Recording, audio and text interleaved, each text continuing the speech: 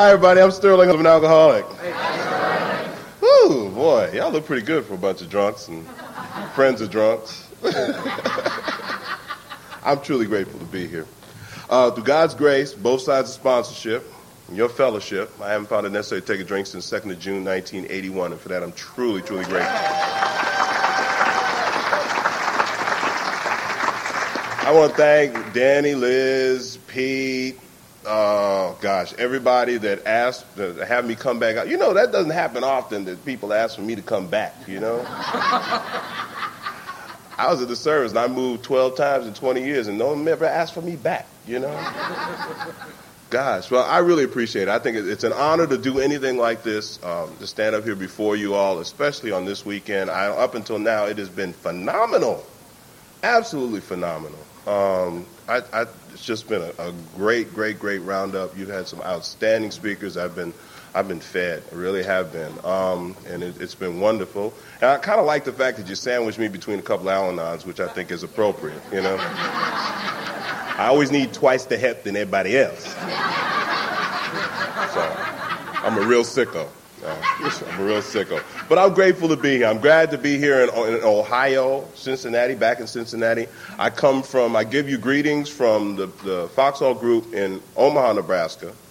Omaha is about 375,000 folks, and not all of them are at my meeting, but we're working on it, you know. But I give you greetings. Well, we meet on 36th and U Street on Tuesday nights. And we have a speakers meeting at 8 o'clock, and we have a beginners meeting at 6 o'clock. And you're welcome to come, and I'm in the book, so give me a call, and we go down there and have a good time. You know, like I told you, this weekend has been so great. I mean, all I got to do is just say, you know, I drank. It wasn't really a whole lot of fun, and then I came here, and I've been having a lot of fun, and life has changed, and all right, I'm done. You know that? Because you've heard, if you're getting to hit that, though, wait a minute. See what happens? See what happens? Make a statement, you know, keep coming back. I hear you. But, you know, that's the thing, though. It's been a great weekend. I'm amazed. If you're brand new in Alcoholics Anonymous or you're brand new this week, you haven't been to a meeting before now, you've missed it, but you still got a chance, see? Because there's a room full of folks in here, and all of them ain't wrapped too tight.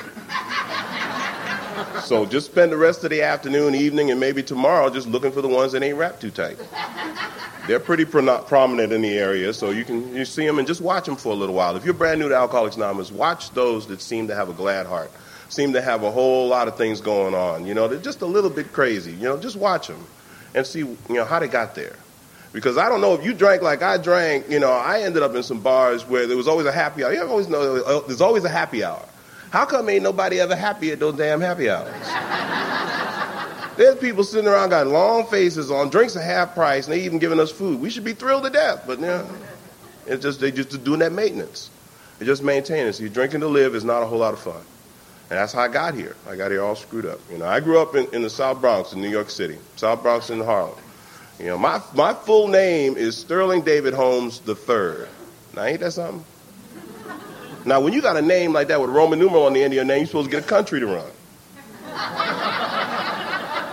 George V, Louis XIII, Sterling III. Where my country? I got a little sister at 9 years old, moved into my room, pissed me off. See, so I grew up in an area, the first fellowship that I was a member of was my family. And my family is just fine. My family ain't dysfunctional at all. The only time my family becomes dysfunctional is when I get in it and start trying to manipulate the situation and get my way. Then they become dysfunctional as hell. That was my first fellowship, and I felt apart from then. You know, I heard it here spoken from this podium this weekend. Different. I felt different. I felt different. I got on the planet with everything I needed to be happy. God gave me that, like he gives every one of his kids. But the problem is, I felt different. There were two groups, me and all y'all. And that was the way I saw it. The family that I grew up in, you know, they used to use the term, when I first came to AA, they used to use the term Catholic Irish Alcoholic, CIA. Now, I got two of those knocked out. I'll give you an idea on which two they are, you know. You can figure it out. Ain't that hard. And that was the deal for me. I came up in a New York neighborhood with parents that weren't Irish, and I watched a lot of television. And what I saw on television was that beautiful little home in the suburbs, and the wife that always had the hair done and baked the cookies. And, I saw Dad always walked in the house at 5 o'clock, put his briefcase down, honey, I'm home, that kind of thing, They solved their problems in a half an hour. They always had dinner at 6. Everything was wonderful. That was the kind of family I thought I needed. Because needless to say, Mom did not look like Donna Reed. And we weren't solving problems in a half an hour, particularly when they were problems that I had created. We really didn't solve them in a half an hour. I was a weird kid, and they didn't know what to do with this strange and talented little boy. The fact of the matter is, I thought that's what I needed. Now, I've been to thousands of meetings of Alcoholics Anonymous, and I've sat right next to people who have had Leave It to Beaver lifestyles, just like they were on television, and they're just as screwed up as I am, so I don't think that would have fixed me. That would not have fixed me. The fact that I grew up in New York or here or anywhere else does not change the fact that when I got on the planet, I felt apart from you, and I had a certain amount of fear, and I kept that a secret from you. Because I knew if you found out how afraid I was or how weird I was on the inside, you wouldn't love me. And I desperately needed you to love me. I didn't much like you, but I desperately needed you to love me. And that was important.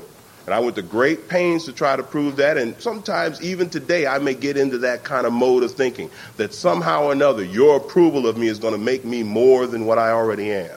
Because I'm actually enough. With your help, I've been enough for a long time. I got on the planet enough. And the fact of the matter is, the principles of Alcoholics Anonymous make me enough in anything, absolutely anything I want to do on any given moment and any given day.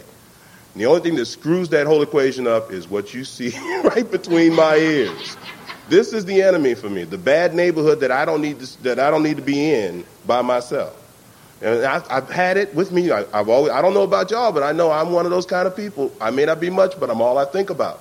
Get up in the morning. What about me? What's going to happen to me? What's what I mean? What me. I love that girl's name. Sue was talking about a newcomer and a Mimi was her name. I love that.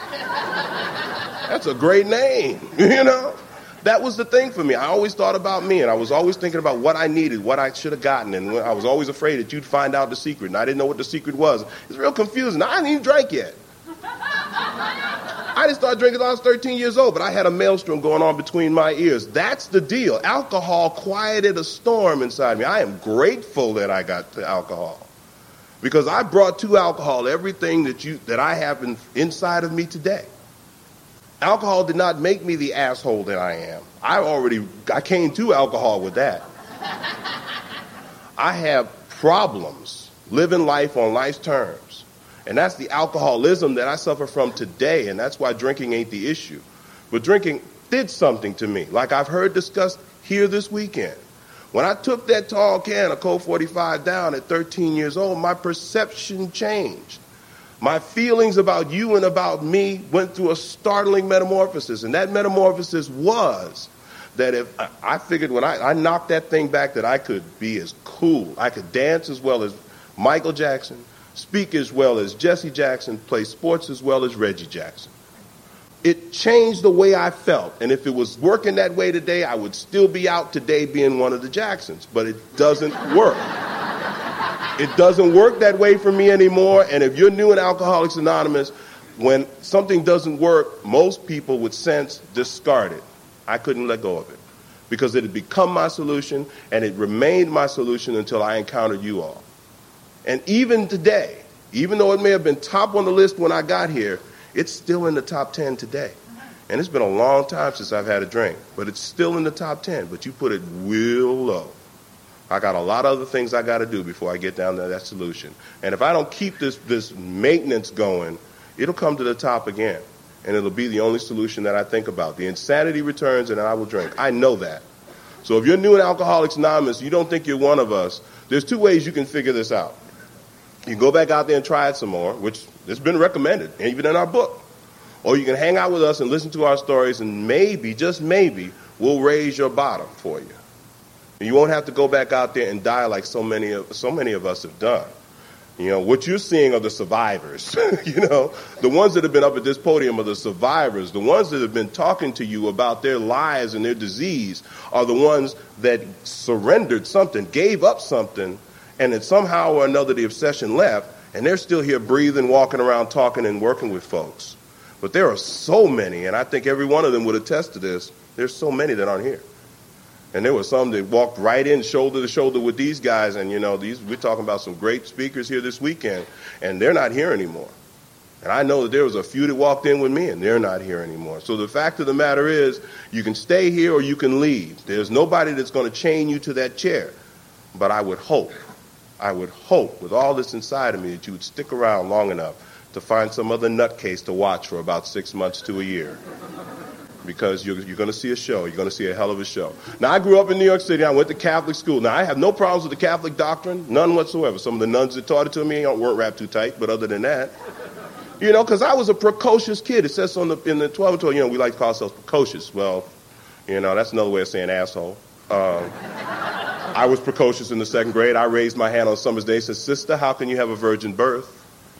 And she wasn't prepared to discuss that profound theological concept with a 7-year-old, so she hit me and sent me to the principal. And while I was sitting in that principal's office waiting for him to come down and hit me some more, I figured it out. You adults don't have all the answers. So now I'm into my own fear. I'm into my own insanity. I'm into my own, you know, I don't believe you have all the answers for me. You know, at 13 years old, when I took that tall can of Colt 45 back, I was well on my way to alcoholism. Because I had all the answers. I didn't trust you.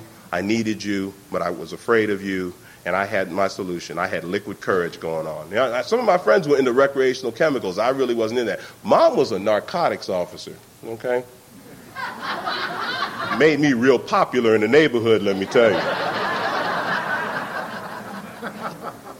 And Mom came home with a lot of information about drugs because she cared about her son. And additionally, what Mom said to me one time is that you can drink, if you have to drink, you can drink here at home. Now, there are people in treatment centers and psychological offices all over the country that would say that my mom was codependent or an enabler or anything like that. What I think my mom was my mom was being a mom. See, because she cared about her son, and she knew that New York was a dangerous place, and she wanted me to do whatever I needed to do to explore whatever in the safety of our home, because she didn't want anything bad to happen to her kid. And there was no enabling in that. See, 9 times out of 10, the people that love us and care about us and try to help us do it because they love us and they care about us, not because they're suffering from any widespread psychological disorder. The fact of the matter is they love and care about us, and alcoholics just love to suck people like that dry. You know, every one of y'all that drank got a friend that will bail your butt out no matter what time you call, and you call often. Because you know that's the one. And that's the deal. I was a user because I was so afraid to tell you the truth. And I used the opportunities and the love and the kindness that I got in my family, that very first fellowship that God put me in. I used those people. And in using people, it's real hard to get honest with people when you're using folks.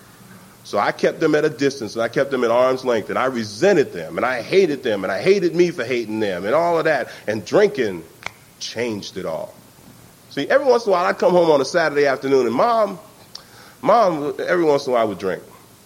That was her thing, you know, on Saturday night. She'd play those old Marvin Gaye, Earth, Wind and Fire, Marvin Gaye and Gladys Knight and the Pips and Temptations, you know, old R&B 45s. Oh, yeah, back in the old days, we used to have these records. You know, they looked like CDs. They were just bigger and blacker. That's for the newcomer. And we played it on this disc, and it made music. And, you know,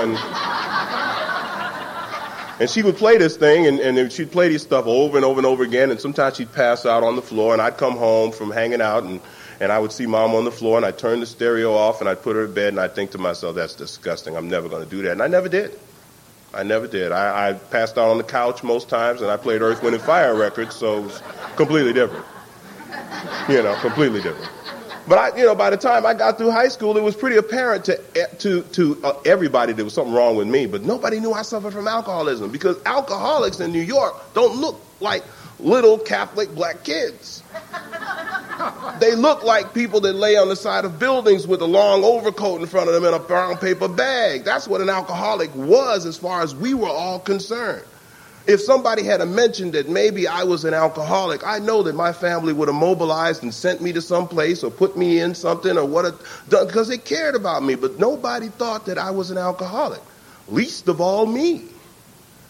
So they weren't treating me like I was dysfunctional or incapacitated or even sick. They were treating me like I was just screwed up. And they cared about me, and in the process, they helped me along. And they did a lot of things to help my disease, and they didn't even know about it. And the fact of the matter is I bloomed and I progressed. By the time I got out of high school, I was most likely to be an alcoholic. 15 years old, I blacked out one time at a party trying to impress this girl that I had just started to go out with and drinking gin with her ex-boyfriend, trying to show him what kind of man I am. And I won, but I passed out, and couldn't be revived. And, we woke up the next day at this person's house. We all stayed the night, and I was really embarrassed about the whole deal. And you know how we are. We're quick to come up with a reason why we do some of the bizarre things that we do. And I just blamed the whole terrible experience on bad onion dip, Obviously, it had to be the onion dip. Now, I know I'm in a room full of people that have probably never been pulled over by a sheriff for having one too many tacos, Allergic reactions to strawberries do not get you an audience with the judge, okay? That's the deal. It was ethyl alcohol, but I didn't know that, and I had all of my excuses set up, and I had all of the people enabled, the people set up that I needed to have to help me do this thing that I was doing. And, if you're going to do a lot of drinking when you're young and you drink blackout drinking like I was starting to do, you end up telling a lot of lies and you forget what you're told. And when you tell a lot of lies and you forget what you're told and you're talking to people that ain't drinking as much as you, they remember you don't, you get in trouble. And I don't know, you either got to start telling the truth, which for us isn't going to happen, or you got to move. Now, I'd always wanted to join a gang. But the guys in my neighborhood who were really into gangs wouldn't let me join a gang because I was going to these good schools. So I decided to join a real gang, a serious gang. It's called the Department of Defense. You're going to join a gang's got nuclear weapons, Because when we go to a gang fight, Jack, and they had colors, So I joined the United States Air Force. And when I signed that contract, the Air Force thought they were getting a reasonably sane adult individual, somewhat 19, 20 years old. They were going to train and send a couple places. And I thought that I was going to be able to get a paycheck and do some different things. We both went into that contract with our eyes wide open. Neither one of us knew that I suffered from alcoholism. But see, when you do that, when you suffer from alcoholism, you're not going to be a good employee. You're not going to be a good son. You're not going to be a good brother. You're not going to be a good uncle. You're not going to be an employer. You're not going to be any of those things because alcoholism sucks it all out. Everything was going to have to go. I didn't know that at the time. Neither did the Air Force. So they sent me on my way, and I bloomed because they gave me some things that I think are the petri dish for the development of the disease. They provided me with an income. You need an income. Doesn't necessarily have to be your income, but you need an income. You need a place to crash. Again, doesn't necessarily have to be your place to crash, but, got to have some place. And then you need meals in the beginning. Towards the end, the meals aren't that important. But I got all of that from Mama Air Force, and I joined there, and we went gallivanting off across to California, and I bloomed out there drinking illegally and all of that. And, it was starting to get kind of tough. Doing that drinking every day and screwing around and being irresponsible and being a jerk and all of that. I knew that things, people were reacting to me, how they usually react to alcoholics when we're doing our deal. They look at you funny and, so I knew I needed some solutions. And that's what I love about alcoholics. We always look for an outside thing to solve an inside problem. And you know what I wanted? I wanted something to validate me as a person, something make me to feel good on the inside. So I just had to bring somebody else in this dance of death, and that was a relationship. Of course, that'll solve the problem. Now, alcoholics don't date. We don't date. We hunt down and capture. So I spanned my little area of my environment, and I locked on, targeted, acquired, and just dealt with it and just relentless, and that's the deal. Most people that deal with alcoholics, they know. They sense that danger. They sense something is wrong, and they run away. Al-Anons don't run all that fast. They just kind of slowly trot, and occasionally look back to see if we're in eyesight, and that's. So I found one that was buying what I was selling. And I told her that I wanted to be a good husband, and I told her I wanted to be a good dad and all, and I really did want to be that. I meant what I said. I just suffer from alcoholism. It's not going to happen. It's just not going to happen. And we got married, and we had a little girl, and we were in Japan, and now all of a sudden I'm supposed to be a grown-up. And I'm acting like a kid because I feel like a kid. But now I got a kid. And his responsibilities are coming to a head, and I'm feeling guilt. I lost my mom just before I went overseas. And all of the guilt that I had about my association and how I had treated her as a kid and how I had treated her as an adult started to come to a full head right here. And when you got guilt, and when you got shame, and when you got problems, and you drink a lot, you drink on top of all of that. And it never gets resolved, and you just add to it. And I was starting to get angry at her. And I was starting to get angry at me for getting angry at her. And I was starting to resent the kid and all of that stuff. And I kept drinking, just kept drinking because that was a solution. That was my only solution. Now, I was stationed in northern Japan. In northern Japan, they drive on the wrong side of the road. They do. They drive on the wrong side of the road. I'd get so drunk sometimes I couldn't remember what side of the road I was supposed to be on. So I'd drive down the middle. That's bizarre behavior. If you report your car stolen and it's the only one in the parking lot of the NCO club, they tend to take a dim view of that. And they won't let you drive it. You can't see it, you can't drive it. See, people that don't have our disease have no sense of humor. Society reacts to us in a very bizarre kind of way. When we're driving up and down the street, careening from side to side and knocking out several cars in the process, they get all worked up about it. And they have special places for us when we do things like that, and they're usually small cubicles, and they have special clothing for us. They're usually very long sleeves and a lot of belts. And, and that's where they like to put us because we're a hazard to society. We affect other people when we're in our disease. And the Air Force got a little sick and tired of Sterling affecting them this way. So they came up and they devised a way of helping me. They want to put me in group. And, group's all about you sit around, everybody sit around, group one another. And we were just happy. Monday, my 6-week group program was that I stay away from drinking for 6 weeks. Oh, no problem. 6 weeks. Monday through Friday, I was happy. I was happy. I was just spreading warmth and love and sunshine everywhere I went. But of course, on that Friday, I'd go to that club to, see some of my friends, long, great, close friends, whose names I couldn't remember. And I'd buy a Coke, and they'd tell some lies, and I'd buy another Coke, and I'd start telling some lies. They'd start sharing some Vietnam stories, and I'd have a rum and Coke, and I'd start sharing Vietnam stories, and I joined in 1977. It was over. And then, by 3 o'clock in the morning, I couldn't find my car again. And I'd be pounding on that bar downtown in the Ville somewhere trying to figure out what had happened. Why was I destroying my life? Why was I destroying my relationship? Why was I such a rotten dad? Why was I such a rotten employee? Why was I such a rotten person? What's going on here? And I didn't know that what I was knocking back each time I asked those questions was the stuff that was killing me. Well, of course, the Air Force decided to intensify my treatment. Don't you love that?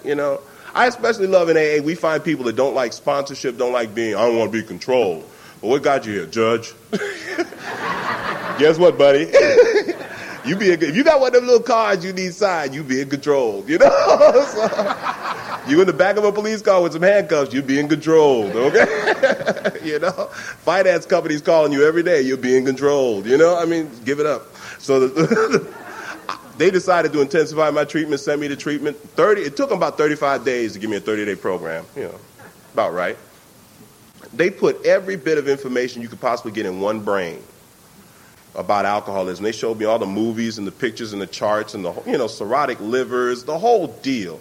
After 35 days, I felt so sorry for you folks. I really did. I was willing to make a donation. Because y'all was sick, 6 months, they voted. We had a vote the day I got out of treatment, day before I got out of treatment, who was most likely to drink 6 months after getting out of there, and it was unanimous. If I had voted, it would have been unanimous. So I got sent back to this little base up in northern Japan with a mandate to stay out of trouble. So I was in the fishbowl. I was in trouble. If you're new in Alcoholics Anonymous and you're wondering if all the people that, if you were listening to this weekend, most of these people got here under duress. I did not see the light, and that's what got me in AA. I felt the heat, So So I walked in the doors of Alcoholics Anonymous. I'm not happy with me. The world at large is not happy with me. My wife is certainly not happy with me. And you know what I walked into? A bunch of happy people. Hi, how you doing? You know? How you doing? Shake my head. You want some coffee? Here, have a seat. You know, about to start the meeting. You know, I mean, all of that. Introducing me to folks. They're just so glad to see me. How dare you be glad to see me when I'm not glad to see me? I've been with me all day, and it's no picnic, you know? And the last thing I want is a bunch of happy people. But I sat there, and I went through this meeting. I'm looking around. I see these things up on the wall, there's 12 and 12, you know, the 12 traditions and 12 steps. Okay, all right. Easy does it. First things first, think. This too shall pass. These little signs all over the place. You picture these two old white guys, you know, I'm wondering who they are, you know. And there's another painting with these two other white guys talking to this white guy on the bed. And I'm like, okay, you know. So I'm wondering what all this stuff is about. And you started with a prayer, you ended with a prayer, you passed the basket. Aha. This is a cult. Y'all gonna try to jump me to Jesus. Or make me shave my head and sell books at the airport. I know that's what it's about. That's what this is about. I played the God thing. Now, I grew up a Catholic, but I had decided to drift away from Catholicism very early in my life. And I was thinking, I was looking at Islam. And then I practiced an African religion called Yoruba for a little while, you know. And it was a lot of things that I was looking for that one religion that would allow me to be a complete asshole and still get into heaven, you know. Didn't require a whole lot of effort on my part. You know, and the thing was that I was pursuing this woman. I wanted what she had, and I was willing to go to any lengths to get it. And she was in this Baptist choir, and this Baptist choir got loaned out to this Methodist church for a couple of Sundays. So I joined the choir because I wanted what she had. And so at any given Sunday, I was hungover singing, you know, a failed Catholic who was a practicing Muslim singing in a Baptist choir in a Methodist church. You know? With that kind of experience, you know, I would get into arguments with Jehovah's Witnesses and win, you know? So I knew all there was to know about God. I knew about God. I had the Book of Mormon, I had the Quran, I had the Bible, I had I had all of this stuff. And I knew all this information, you know, and it was great, but I couldn't apply it. So when you started that, we started with a prayer and you ended with a prayer and you passed the basket, it made me think of all of that. But what it didn't make me think of, and what later, thank God I stayed in Alcoholics Anonymous to discover this, is that in the sprinkled around the fellowship of Alcoholics Anonymous are people who have had what is called a spiritual experience, and they made a third step and they lived their lives in accordance with the decision that they made in that third step. And I had encountered people just like that in every one of the religions that I half measured. Every one of those religions, I had encountered people like that who had made a decision to turn their will and their lives over to the care of whomever, and they lived their lives in accordance with that decision. And the fact of the matter is, most of those people made me nervous. So in every one of those religions I encountered, I always hung out with the half-measured people because I could relate. And I always judged them, but I could relate to them. I couldn't relate to the ones that had a glad heart and smiled at me and loved me unconditionally. See, that's the beauty about Alcoholics Anonymous. I heard it mentioned here this weekend. There's a lot of love in AA. A lot of love. And it's extremely powerful. And it'll change things. It'll just rework you, you know, and it's formidable. And what I encountered when I encountered you for the very first time was that love. I didn't know that that's what it was, but that's what I encountered. So, you know, I stayed there for a little while because they treated me so special, you know. They were just loving me all the time. And I would tell you, if you're new in AA, an AA group can be cunning, baffling, and powerful, okay? They'll make you do stuff you don't want to do. And when you start liking doing it, they'll take it away from you and give you something else. Now, they made me make coffee. Now, I make terrible coffee. I make terrible coffee. The Japanese won't even drink my coffee. And they like it strong. I mean, terrible coffee. For 2 weeks, I made coffee with these people. They gave me the key to the meeting. You know, I'm nuts now. Oh, I got the key to the meeting. Okay, so I've got a 20-minute commitment. I get there 2 hours early. You know, I got the key. You know, drunks could die if I don't go up to this. You know. So I'm climbing them stairs. I'm making I got the little, tureen of 30, 40. And 15 people come to the meeting, 15 caps. No problem. I was making espresso is what I was making. And for 2 weeks, they drank that stuff, you know. People drink eyes closed and, you know, I mean, just We got the circle. They say wanted another volunteer for coffee making. 3 people volunteered. Thank you for your service work, Sterling. Keep coming back, you know. They made me the chairperson. I was a chairperson because I thought I was so eloquent. No, they knew I wasn't going to come unless they gave me a hammer or something, you know, to keep me occupied. So, and I was at the front of the room, and it's real tacky to start the meeting and then leave. So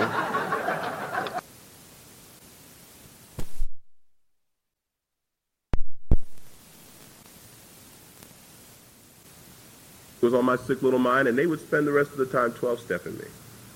It was a small meeting, 13, 14 folks. I heard a lot of that discussed this weekend about, you know, what it was like when we got here and who were the people that extended themselves in a kind and loving way to us when we were unlovable, when we were unfit for human consumption, you know. And they weren't a lot of old-timers. The oldest guy there had 6 years, you know, but they were carrying the message, and they carried the message to me, and they carried the message to anybody that walked in that door in that little bitty base over in northern Japan. You know, and that group is still going strong. The Misawa group is still a vibrant, active group in northern Japan, carrying the message to a lot of, you know, tri-service people, Army, Air Force, Navy, and everything else. They carry the message, and the 2 people that were there when I got there, they have been back to the States and then back there a couple of times, and they're still carrying the message. Bill and Kathy used to carry the message to anybody that walked in that door. Particularly Kathy for me, because I would call Kathy at 3 o'clock in the morning. You know that suicide hour? I don't know when yours is. But mine was 3 o'clock in the morning when I had thought my thoughts. When I'm going, oh my God, you know, I'm racked in fear. I can't drink. Your people have screwed that up for me. Now what am I going to do? And I would be thinking about something insane, and I would call Kathy at 3 o'clock in the morning, and she would ask me that all-important question, what can we do about it right now? Well, why don't we try doing something about it in the morning, and I'll see you at the meeting that night. She never once reminded me of what time it was, you know, or how I was interrupting her day or her evening or her world. She was always kind and considerate to me, and I relied on that. I relied on that because I was nuts. Now, I'm going to tell you, they were some slick people. They tricked me into reading the first 164 pages of the Big Book of Alcoholics Anonymous. Gave me the wrong page numbers to read. Okay? I didn't even tell them I had a book, but they figured out I had a book because one was missing. Since they all had books and I was the newcomer, So if you've done something in AA that you think you got away with, you haven't gotten away with it, you know? So I was giving back a lot of big books before I realized they knew. You know, they knew, and they didn't say a word to me. They tricked me into reading those pages. So, you know, in a year, I got a year sober in that little group. I was wonderful. I was happy. I mean, things were changing. I was getting a little bit of a better relationship with my wife and the job, and things were growing. I was hanging out with you folks, and you were doing stuff, so I would go and do stuff with you, and it was getting great. It was getting great. And I was coming back to the States, and I was rotating back to the United States, and I knew that I was going to just get on fire for AA. They were telling me there were a lot of meetings back here, and I couldn't wait. You know, I just couldn't wait. But I just knew there was one small problem with Alcoholics Anonymous. There just wasn't enough African Americans in Alcoholics Anonymous. And I had taken upon myself, dedicate my life to getting thousands of black folks in the AA. There was going to be another picture up on that wall. You know what I'm saying? Bill, Bob, Sterling. AA, the next generation, Jack, you know? Came back to the States, there's literally thousands of black folks in Alcoholics Anonymous. Many of them sober longer than me, pissed me off. I got stationed in Florida. They have a group down there called Dedication Group. You know, I never give up a home group, if you're wondering. I'm a member in good standing of the Misawa group. I'm a member in good standing of the Dedication Group in Fort Walton Beach, Florida. Member of good standing in the Rantoul Family Group in Rantoul, Illinois. Member of good standing, of course, in the Foxhall Group in Omaha, Nebraska. Member of good standing in the McClellan Thursday Night Group in Sacramento, California. I never give up a home group. They're important to me. And I'm going to tell you, if you're new and you're wondering what's the difference between a regular group you attend and a home group, if you go to your home group meeting and you walk up to the resident old-timer and he looks at you and he goes, oh, Jesus. That's your home group. You got to be there long enough to be a burden to the people that were there before you got it. If the resident old-timer hands you his phone number and says, welcome to the meeting, young man, that ain't your home group because they don't know you, you know? And I walked in there, and I've kept home groups. And I went to the dedication group, and they made me the alternate GSR. Elected me. You know, sometimes you go to the bathroom, and, you know, when you come back, you got a job. They made me the alternate GSR, and I knew how to spell it. But so I would walk around, hey, I'm a man about campus now. I'm walking around, how you doing? I'm the alternate GSR. And then the guy would say, well, what's that? I go, Jim, you want to come over and tell I went to one meeting. I didn't know what was going on. I know nothing about the traditions or any of that stuff. We had traditions meeting at that meeting, and it was two guys. One guy was 7 years, one guy was 5 years. They'd argue the traditions. Everybody else just sit there and look like they were at a tennis match.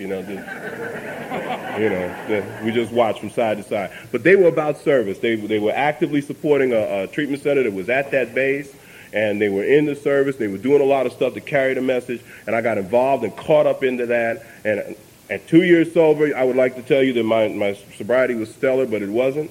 I got kind of sick, and I knew I needed to do an inventory, and I knew I needed to do a fifth. And I did that inventory in one night. It takes 2 years and a night.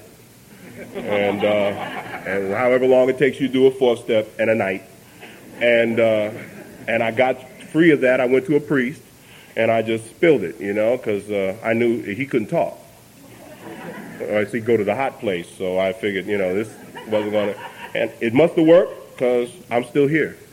And I got free of that, and I stayed there for about a year and a half, and then I ended up going to Illinois for a little while, and I went to Colorado Springs, Colorado. By the time I got to Colorado Springs, Colorado, I was about 4 years sober, and I was nuts. Because the challenge in here is you got to make room for some of the stuff that we got. We got a lot of stuff up on the wall. We got a lot of stuff in the book, and we got a lot of stuff in the program. We got a lot of stuff in AA. And it's all given to you. It's freely. Big old bag you come walking out of here with. And if you don't make any room inside of you for any of this stuff, it just sits there and collects dust. And you get sick. And I got sick at 5 years. And I had that other pitiful and incomprehensible demoralization at 5 years. Because at 5 years, I hated you, I hated me, I hated my job, I hated her, I hated the kid, I hated everything. But I wasn't going to drink, damn it. And the fact of the matter is I was either going to commit suicide or get a sponsor. Equally tragic decisions as far as I was concerned. See, because, I didn't want to control. I didn't want to be controlled. I didn't want to be the hole in the donut, So I figured I could get a sponsor now, and if it didn't work, I could kill myself later. Now, my God has a sense of humor. He decided to send me to Omaha, Nebraska. Now, Omaha, Nebraska does not sound like AA Mecca. I knew where, I'd known enough about the history by now to figure, it was New York, or maybe Ohio, big place. Omaha? Come on. I get stationed in Omaha, Nebraska. And down in the basement of St. Mary's Church in Bellevue, Nebraska, I heard about this meeting on Tuesday night. So I go down these stairs, and I encountered Bellevue, Nebraska is a little suburb just south of Omaha, and that's where the Foxhole Group met for many, many years until we had to move. We started to swell. We had to move to another location. But Bellevue is also the annex to the State Mental Institution in New York. It's another name for it. And I found the annex to that State Mental Institution right there in at the bottom of that church, St. Mary's Church. Because when I walked in there, they were all hooping and hollering and grabbing and just having a wonderful time. Hi, how you doing? Hey, hey, you want a cup of coffee? Hey, how you doing? How you doing? And they were just happy to see me. And it pissed me off just like it did that first time. Because I just didn't understand what was going on here. You had newcomers reading and stuff, That's blasphemy. You can't have a newcomer stand up there reading the steps. What's wrong with you? They weren't doing it right as far as I was concerned. But I walked around that meeting for a couple of weeks, and I met a man who walked up to me, and he handed me a meeting schedule, and he circled in the meeting schedule a couple of places where he went to meetings. And he said, if you want to hide in AA, that's fine, but these are the meetings I attend. And he handed me that meeting schedule. That pissed me off. That pissed me off. I was mad at him that day, the next day, and the day after. And let me clue you in. If you mad at somebody that long, 3 straight days, and they the same sex as you and you don't have a sponsor, get them for a sponsor. Because if they're going to spend that much time up in your head, at least they could do some cleaning while they're up there. I tell you, I asked Reggie to be my sponsor. Now, I was told for many, many years in AA, sitting in those discussion meetings, I was told that a lot of times that the person who's being sponsored is giving more help to the person sponsoring, that there was a benefit here. So I was figuring, Reggie, be pleased, that I was giving him an opportunity to grow spiritually. He made me say please. So on the afternoon of Village Inn, and right there in Bellevue, Nebraska, I asked him and said, please, would you sponsor me? And he immediately started asking me to do certain things. And one of those things was to go to my meeting dressed somewhat like this. Now, I had worn ties to brothels overseas, Okay, I had worn ties when to be better than, but now all of a sudden I had to wear a tie every Tuesday night, and I was pissed off. Now I would sit there and my first wife can attest to. I'd be tying that tie, these AA Nazis. I'm firing everybody. You think they are? You wearing a tie to me? What the hell is this? I'd get in that car and I'd be driving over to the play. I'd pull into the parking lot. I'm firing him. I'm firing everybody. I'm go to the other meetings where they all sit around being pissed off. That's real AA, you know. And I'd get down them stairs and I'd shake about 6 or 7, 8, 9, 10, 400 hands, and by the time How It Works got read, I loved you. I loved you. And that's what happened. For years and years upon years, I learned your names. I learned some things about you. I started to get happy when a guy would get up to the podium to share for 3 minutes and he would say, I got a job. I'd be happy for him. Now, I don't care about nobody. I don't like most folks. But somehow or another, it happened. I started to care and be interested in who and what you were. Because I started listening to what you had to say, and it had a lot to do with me. And that fellowship grew up around me. It was already there. I just got in the middle of it, and it started to enfold me. It absorbed me. It was great. It was great, and I was having a wonderful time. And then at 9 years old, I decided to climb the stairs of my four-bedroom house that was on the base. You know, I'm a success in my career. Now I'm sober 9.5 years. I'm just wonderful. Thank you very, very much. And I climbed those stairs, and I said, Hun, do you want to stay married to a guy like me? And she said, nope. Never ask that kind of question unless you're prepared for the answer. I was decimated. She decided she wanted to leave because she wasn't getting a lot of this, see? Because for an hour to an hour and a half, I was looking pretty good. I was bringing some of it home. Reggie helped me a lot with that. You know that there's a spiritual principle is keeping your mouth shut. I thought it was my job to make sure that she had a good spiritual program. I can't sponsor her, you know, and he told me I couldn't, and I had to keep my mouth shut, and I had to leave her alone. But it wasn't enough. She didn't want to be married to me, and she didn't want my version of what I thought was a wonderful life together. And she took my kid, and she escaped, you know, captivity. And she went back to Washington, D.C. Now, I was mortified. I was destroyed. Oh, my God. I'm a failure. I'm a failure as a man. I'm a failure as a husband. You know, I'm walking around AA in tatters, you know. And you know how we are when we're walking around in AA in pain, and you got a fellowship of people who care about you. They ask you that all-important question. How you doing, Sterling? Fine. Fine. I'm fine. You know, and my sponsor, being the loving, kind, wonderful man that he is, put his arms around me and said, you know, we're really blessed to have the only man that ever got a divorce in Alcoholics Anonymous. Mean folks. You know, they don't care about my feelings, but they care about my actions. He started to help me get through that. And how he helped me get through it, I had to do the work. I had to make the inventories. I had to accept the fact that there were some parts of that I owned. And I was going to have to resolve to make some changes because I had to make some room for the spiritual awakening. If I was going to have a good relationship with you all and with my employer and my employees and with the world at large, the fellowship that I was born into, if I was going to have a good relationship with that, I was going to have to do some work and make some room. And I wasn't willing to give up some of the stuff that made me bizarre. Well, I had to. I had to give it up. And my God has a sense of humor. He gave me weird guys to sponsor, so that I had to learn how to teach them to give it up so that I'd have to do it. And it's true, you know, you sponsor enough guys and you keep having them do stuff. If it's working for them, then you can do it. Hey, you know, must work, you know. And that's what happened. I started to grow, and my higher power provided me with another relationship where I got an opportunity to be honest with her and develop that relationship in a principled way. And I was sober. And we started to become deeper and more meaningful in how we shared with one another. And I was falling in love with Alcoholics Anonymous. And I also got a job where I got a little famous. I got a chance to be a weather forecaster on television for a little bit. So I was being cool. Hi, how you doing? Partly cloudy kind of thing. Hey. You know, my life was I was on Easy Street. It was coming together. Everything was wonderful. The Air Force sends me out to California. Boom. California? What? What's going on with that? They said, just go west, young man, you know, and they paid the checks, so I went. And I realized the reason why they needed somebody like me out there, obviously, because, you know, I'm thinking, I'm an alcoholic, I start thinking. They need somebody like me because there must be thousands of drunks dying out there in California. So I'm going to get in my four-banger Nissan Stanza, and you know what I'm going to do? I'm going to climb over them Rocky Mountains, I'm going to come out of Reno, and I'm going to get into Sacramento and save everybody. Well, that four-banger Nissan Stanza broke down in Cheyenne, Wyoming.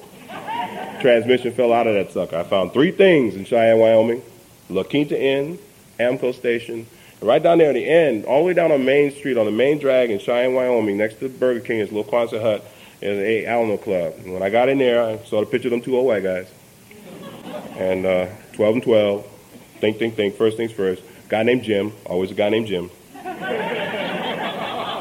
Always a guy named Jim. Old beat-up desk, always an old beat-up desk. We can put AA in a crystal cathedral, there'll be a beat-up desk there. You know, the window shades, 12 and 12. No windows in some places we have meetings. We got window shade 12 and 12. I love it, and for a couple of days I stayed with my family there, and I went to Sacramento during one of the worst rainy seasons without a car, and I'm a weatherman. Ha, ha, ha, ha, Now, I had 2 numbers of some real old-timers that were out there in Sacramento, was moving and shaking. You would have thought I would have called them. But I was 10, 11 years sober, and I got scared. See, because when you get scared, it stops. Everything, whatever's going on, stops when you get scared. Because you get scared. And you got to stop doing it. And what you taught me how to do was, even when you're scared, keep doing it. And I forgot. And I got weird. And I got desperate. And once again, the fellowship at large of Alcoholics Anonymous will pull me out of me when I get desperate or weird, or I roll right back into this illness. There's a guy called me up and said, "Sterling, I just wanted to say goodbye to you before I kill myself."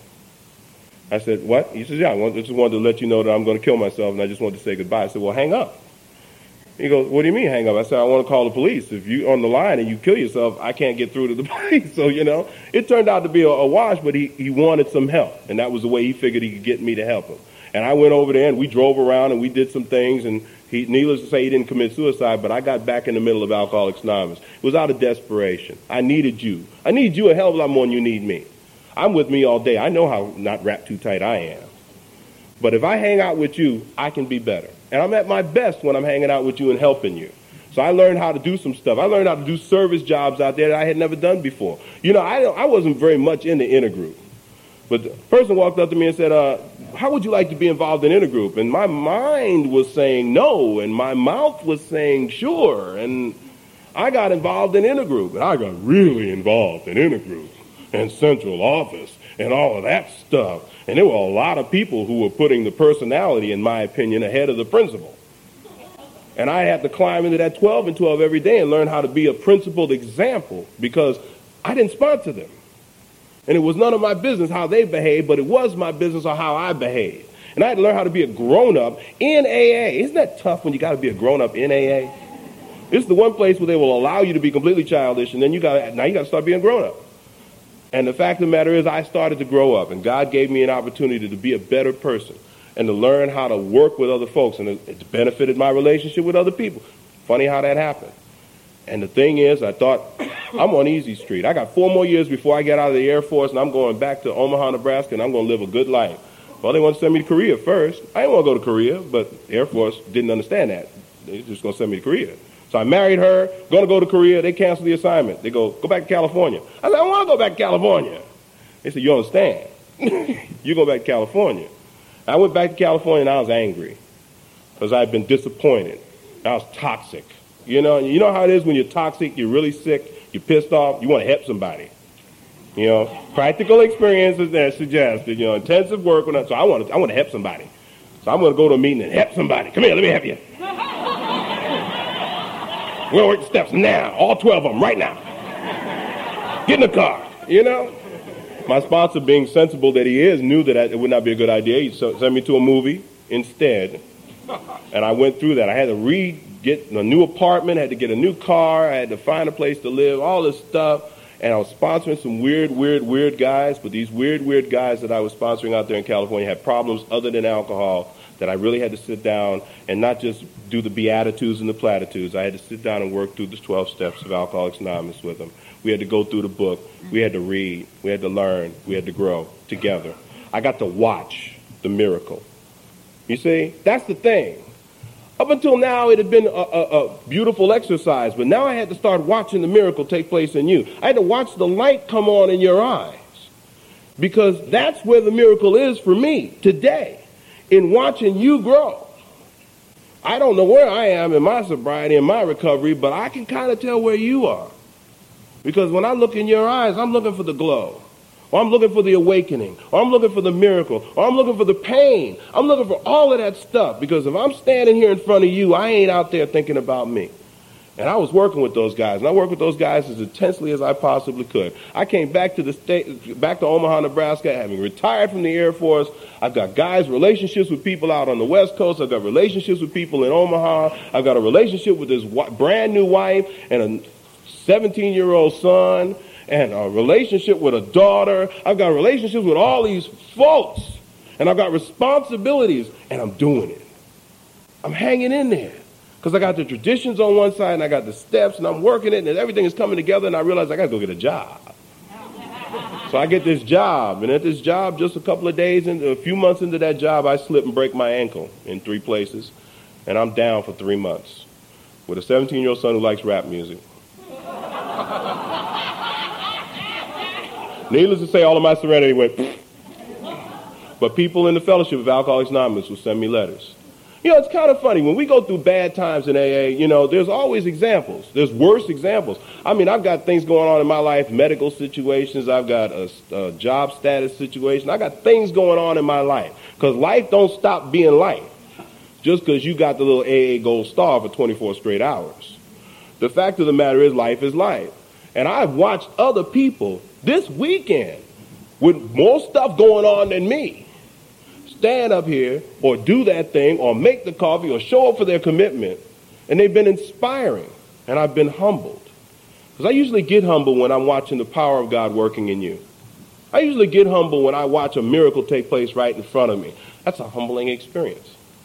And I've been fortunate that I've been here to see that thing take place. Because I'm reminded that whatever's going on in my life ain't that big a deal. I'm inspired by that. I went through the tough times and trying to recover from that job. I had to switch jobs. I had to do a lot of different things. But I stayed in the Fellowship of Alcoholics Anonymous, and I tried as best I could to be teachable, to be ready for whatever was coming my way. And I'm going to tell you, there's a real benefit, there's a real secret to this. If you're out there, and you're listening to me talk on and on and on about my recovery, and you do this, when I'm talking, then you be one of me. Because only one of me does this when one of me is talking. It's just that way it is. Now, Al-Anons, they do this. They do this all the time. Every once in a while they do this. The best thing I think about the program, both the programs, Al-Anon and AA, is, we've got a book in the AA called As Bill Sees It. And then the program in Al-Anon is one called Lois Remembers. Never forget, she was the only one with a paycheck during that time. So I am grateful to the program of Al-Anon because my wife and I are trying to put together what was talked about today. The kind of home that Sue and Keith were talking about. The kind of life that was mentioned last night, that Tom talked about this morning. Where the thing is a family starts to recover. Because the family is the first fellowship that I've ever encountered. And I know that when I hang out with you, I see the miracle that is you. And I can just bring a little bit of that maybe back into my home. Then they get to experience that miracle. They get to experience the love and the challenge of being in a safe, well-lighted place. And I can do that. I'm capable of doing that because I've worked with people and I've been through the steps and I've experienced it with you all in a safe, well-lighted place. I can do that. I have that capacity. And it happens. It happens. I broke my leg, broke my ankle. I went back to the job. That 1 year, I lost the job, I lost the pigeon, and I turned 42 all at the same time. It was a tough week. But 2 weeks later, I got a chance to sit in an auditorium in Washington, D.C. and watch my daughter graduate from Duke Ellington School in D.C., valedictorian. I watched Mayor Marion Berry put the National Merit Scholarship banner around her neck. Senator Eleanor Holmes Norton gave the commencement address. And my little girl got up and stood up in front of all these folks and gave a valedictorian speech. And she thanked her dad for his kindness and his encouragement. Now, I ain't kind, and I sure as hell ain't encouraging. But what the miracle is the miracle that I brought home on occasion. And rather than just be a checkbook dad, I talked to this girl over the years. It wasn't last year that I got a chance to go to Hagerstown, Maryland and give a talk. And it was the weekend of Father's Day. And my daughter just happened to be home. And she came out to Hagerstown, Maryland, and she sat down there. And she sat among you all, and I gave a talk on Sunday. And that was the very first time my daughter ever got to hear my story. And we spent Father's Day that Sunday together. And she's in love with her dad. And I'm in love with my little girl. And it's not because I'm a wonderful guy. It's because the miracle that is you has taught me how to be a principled person, even when I'm scared, even when I'm all by myself, even when I don't think it's going to work. I can do some stuff. I can just try it. Just for a little while, 5 minutes at a time, I can try it. And the benefit is I get to stand in front of other people and watch them miraculously change before my eyes. I have a wonderful, warm, and satisfying relationship with my wife. I love her desperately. And she's not too pissed off with me. I mean, she let me come out here and see y'all. But she knew I was going to be surrounded by the Al-Anons, too. So and she would get a report. I know that. But I have a great relationship with the people that I work with. I mean, I'm respected. Most of the time, I look normal to those folks. That's amazing. And I have a fledgling relationship with that son that's still living with me. He's trying to find himself. I hope he does soon. I really do. But he's angry. And he's angry about stuff that I don't have any knowledge about. And I just have to learn how to be a consistent, caring, loving member. To extend my hand and to smile warmly the same way you have done with me time and time again, regardless of my circumstances, regardless of whether or not I was being accepted or was acceptable. The fact of the matter is, you've been consistent in those actions, and you've taught me how to take those actions on a consistent basis, and my life has steadily improved as a result of that. So I have some challenges. I still have to make the home that I live in an AA home. I still have to make all of my affairs a part of this thing. But I can tell you that I stand before you as a product of all of your love, kindness, consideration, and consistency. That I don't own any of this. And I don't care if I've got to give it at 3 o'clock in the morning or in some other state, in Ohio or wherever. Because I owe big time. I owe you so, so much. Because you've given me the friendliness, you've given me the fellowship, and you've certainly given me the understanding. You've wrapped me in a place where I can grow and be what I need to be. All I have to do is participate, and I'm so, so very grateful for that.